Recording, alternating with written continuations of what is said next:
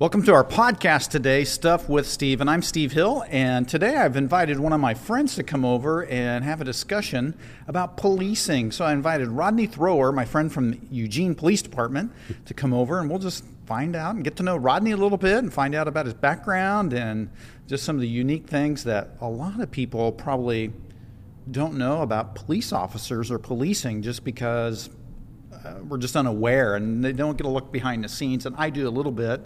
And so I thought it'd be beneficial to just have you to come over here, Rodney. So thank you for being here today. Well, thanks for the invitation. Yeah, so I know a little bit about your background, but why don't you tell everybody who's listening about where you grew up and about your background? Okay. So obviously I'm Rodney Thrower. I grew up in upstate New York, outside the city of Corning. Corning Glassworks, if you're familiar with Pyrex and Karawa, those kinds of things, that's where that originated. My father worked there for over 40 years. Grew up there. We moved outside of town when I was younger and lived out in the country. And so I really grew up in the dairy part of upstate New York, working on a couple of dairy farms. We had quite a large yard and a large garden. Played sports, all the normal stuff. Well, I say it normal. Lacrosse wasn't normal over here for the last 20 years. So you played lacrosse there? Played lacrosse, baseball, football, all those things Hockey? in high school. Hockey in the winter. Okay.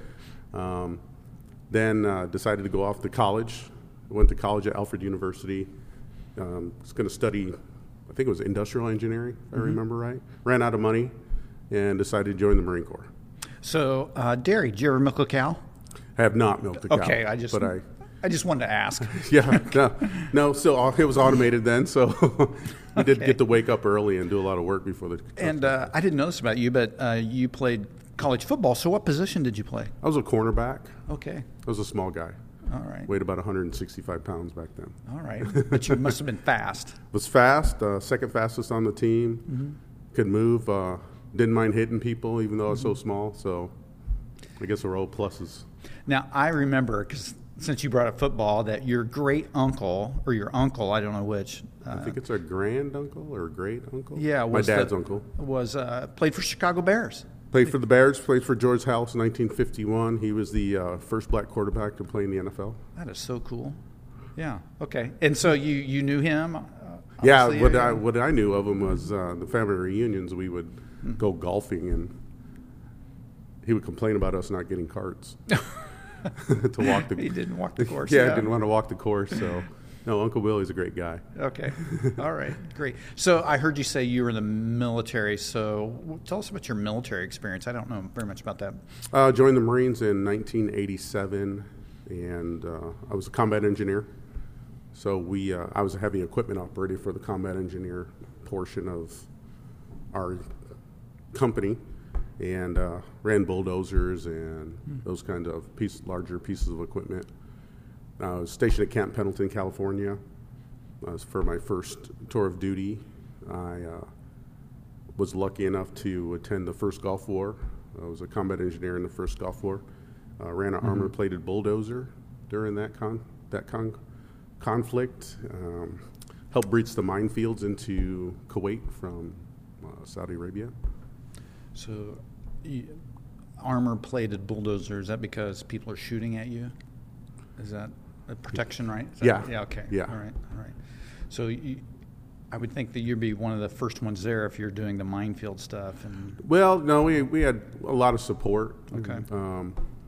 We had our Amtraks towed what we call them line charge trailer. I think in the Army they call them MICLICs. But what it is, it's a trailer that has, if I remember the numbers right, about 200 pounds of C4 on it.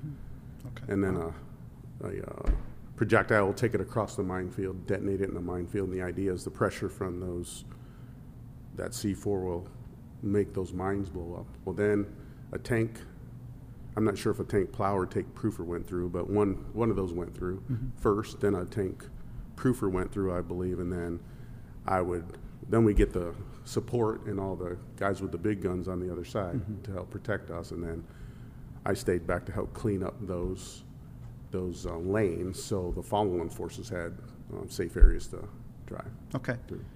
So how long were you in the military?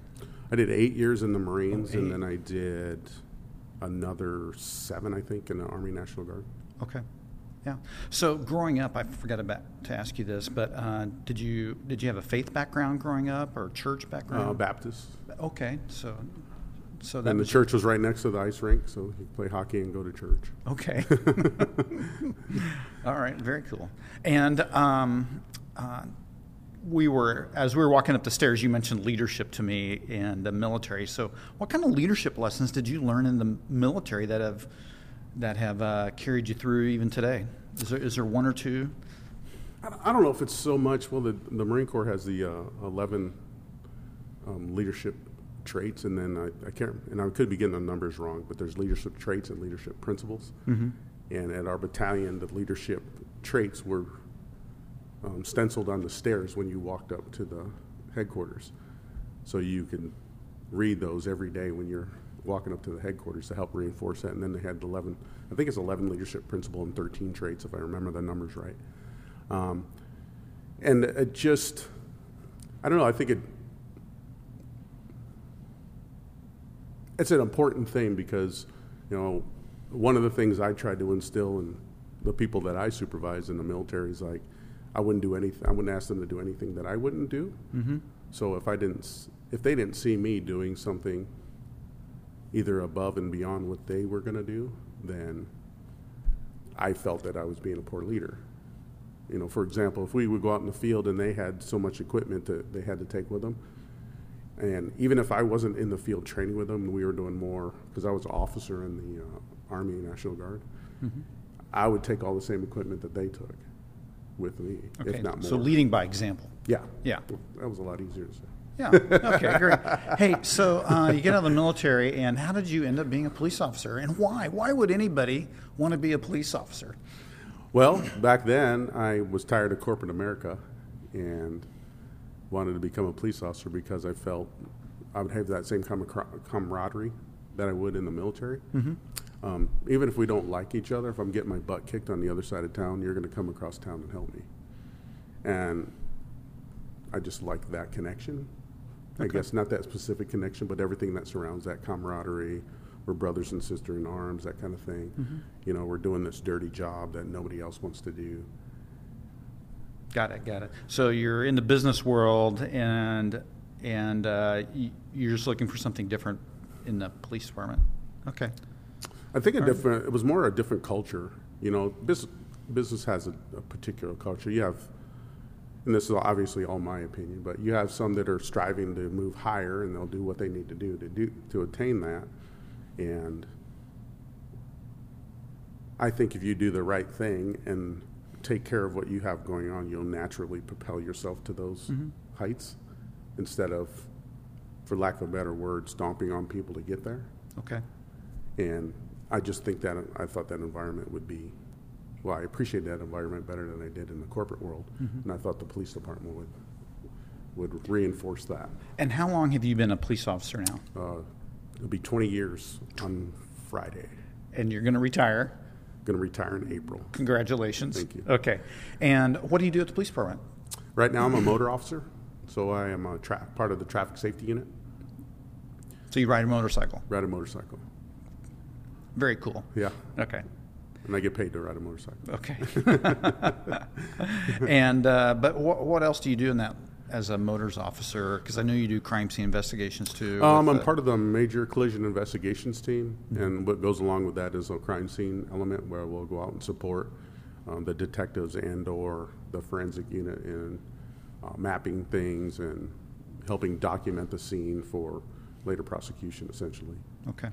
So here's what I've observed. You guys are involved with the traffic end of things, car crashes, deaths, very horrible scenes. And how do you handle that? Yeah. Yeah, no, I'm throwing you off a question. Yeah, that's cut you off guard. It's well, obviously you probably compartmentalize a lot of that stuff, mm-hmm. and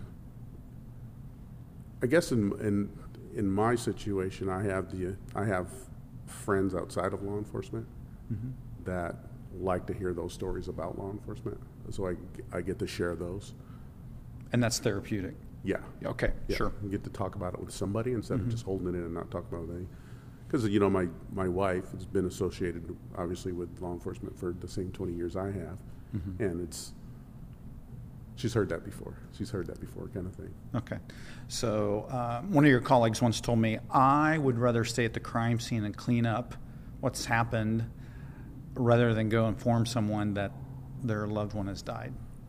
And I've been on some of those calls where I'm helping make that announcement, and that's really tough stuff. I mean, that's gut-wrenching.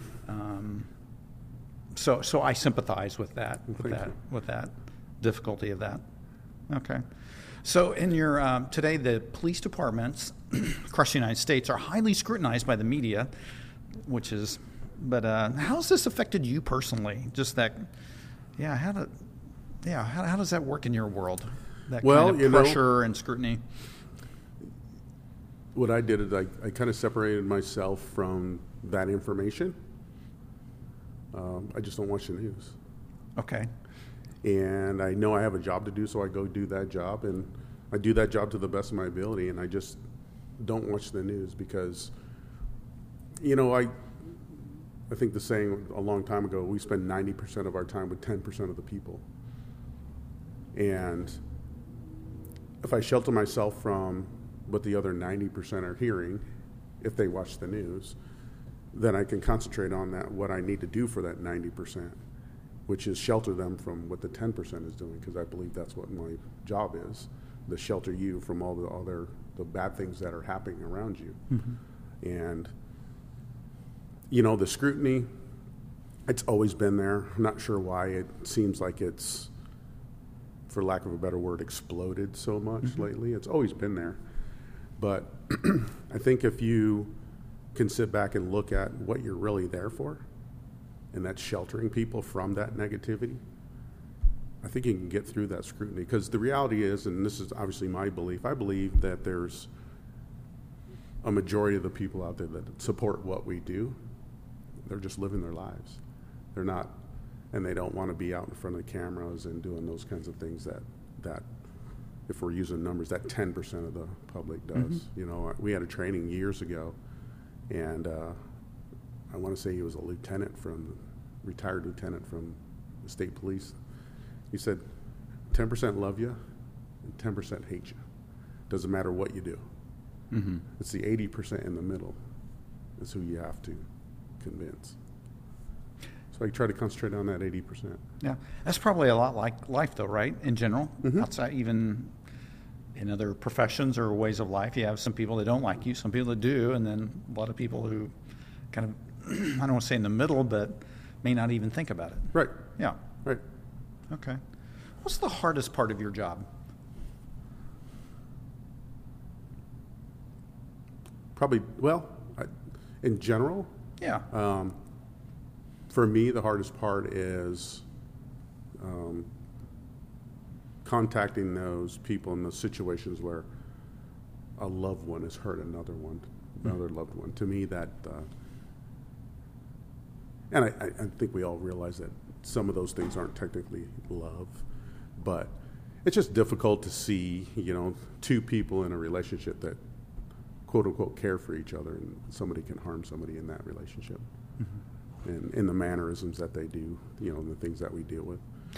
So are you talking kind of like domestic violence? Yeah, domestics. I don't know, just I guess the real big thing is just the lack of, in my personal opinion, the lack of personal responsibility that I see. And again, I deal with 10% of the people. Yeah. It's just very intriguing, for lack of a better word. Yeah. So you deal all day with people who, I'm over exaggerating here, who lie to you, right? I wasn't speeding, or whatever. And then how do you turn that off when you interact with, let's say, normal people like you see here in the room? It just... Not that we're not capable of lying, but I'm just saying that, yeah. You just treat people with respect.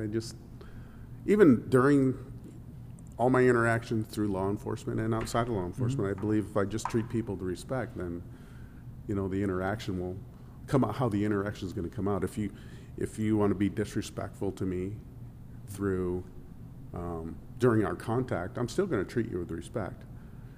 And I don't know, I guess that's a personal thing for me that makes me feel better. If I treat you with respect, I believe that the outcome will be positive, even though it might be a negative situation. Yeah. Does that make sense? Yeah, totally. Okay. Yeah. So, how does your faith background help you at all in your job in policing? Is that, or No, I don't think it really does. Well, no, it probably does. It probably does help quite a bit, because you go on that, treat people as though you would want to be treated kind of thing. I think that comes from my faith background quite a bit. So that's what I took when I very first started. I was lucky enough to start at police work at 35. So I had some life experience. And I think that life experience helped me, get through this career with some ease, for lack of a better word. Okay. Just because if you understand people more, it's easier, because the reality is that's all we do, is we just deal with people. And all the other things that we deal with are around the people, but our main focus is the people and how we interact and treat those people, no matter what they have done, or we have alleged they have done, or what has occurred. We're still doing the bottom. The basic element is how you deal with those people. so? There's a lot of accusations of racism in the police department and those kinds of things. What's your take on all that? I mean, I'm sure you got an opinion. So, well, I think I'd be naive to sit here and say that there isn't some type of racism that goes along in law enforcement.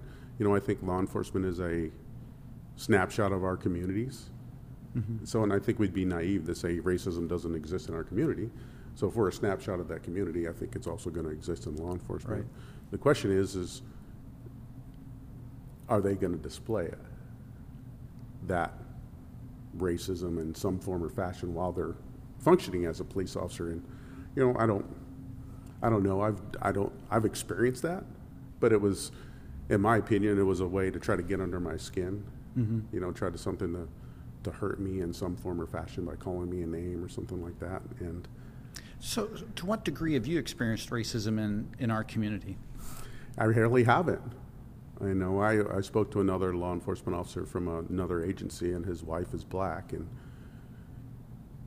he said he experienced it in a restaurant, Right. in a different city, and and I thought it was a quite progressive, city, and he asked me if I had, because I was down south, and I literally had to ask my wife, because I'm like, well, I don't think so. But if you look for something, you can always find it, right? Yeah. It doesn't matter what it is. Well, do you think there's a difference between racism and being biased? I don't know if that's too fine a line, or I remember Carl Stubbs one time told me, "Hey, Steve, there's a difference between racism and bias." I believe there yeah, is. But I believe there is. I think we all have biases. Yeah. But I believe there is that thin line between racism and having a bias. But yeah, I've experienced it here. Yeah. But I don't think to a extensive degree by any means. okay. Yeah, yeah. So looks like, switching subjects for a second, Sure. it looks like to me that crime is on the increase in our community. Am I correct in that? Yeah, I had some printed. I was going to bring it over, but I obviously forgot it. I don't know the exact numbers, but based on the numbers, it has increased. But that's the world I function in. I really don't keep track of the numbers. I just deal with the crime. And then, what level of crime? I think law enforcement's got away from the broken window theory. Okay. We want to focus on these big things when we have all these small things happening to people over and over and over again. So, and I think our leadership, governmental leadership, and not necessarily at the city level, but maybe even the city level, if you're talking about Portland or something like that, we're decriminalizing some of these municipal laws, which are kind of nuisance things. My impression is, and I know I'm wrong, all drugs are legal. That's my impression. Right. And because I've been on calls and people have heroin and they're just let go because there's not going to be any prosecution of that thing. But you also told me a few months ago that even the meth problem is so bad in our community that people save their urine, recook it, and get the meth out of it. Am I? Oh, I don't know if that was me. Maybe it was somebody else. Okay, yeah, okay. I don't think that was me. Now I remember who told me that. It was somebody else. Okay.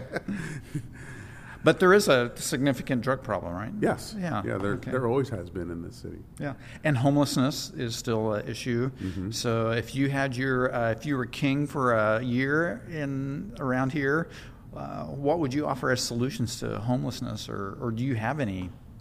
I don't really have any solutions. Yeah. I wish I did.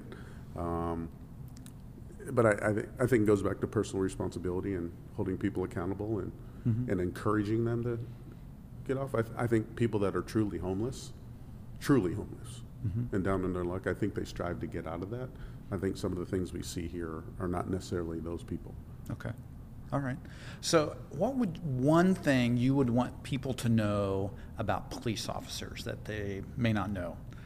We're all mothers, fathers, brothers, sisters, husbands, wives. Mm-hmm. We all have lives outside of this job, and it's a job. We're passionate about what we do, and we're humans. The biggest thing, I think, when you look at a lot of and I'll throw an example out. During the BLM movement, a fellow officer and I were riding eastbound on West 18th, mm-hmm. and near the Charlton, Lincoln area, we're heading eastbound, and there's a sign up there, Black Lives Matter, vote Democrat. And so we just waved to her, and she turns away from me, and I just simply told my buddy, I said, well, apparently my black life doesn't matter. And I think, and I figured this out a long time ago, they don't necessarily see the person, they see the uniform. Oh, okay. Never thought of that. And back when we had a force continuum, I'm not really sure where it's at in the mix now, but your first thing in the force continuum was presence. Mm-hmm. So, well, maybe they just don't see us. Okay. They just see the uniform. All right. So my takeaway from this is that police officers are human beings with feelings and families and their moms and dads. They do make mistakes. Yep. But they're trying to serve our community with integrity and respect. Yeah. Trying to. Okay. All right. Well, hey, Rodney, thank you for being on the podcast today. Sure. And give a little glimpse into the life of a police officer, and one that's going to happily retire very soon, yep. I'm sure. And are you going to move away? Nope. I'm going to stay in the area. Okay. All right. Sounds great. Hey, I'm Steve, and this was our Podcast Today Stuff with Steve. Grace and peace be with you today.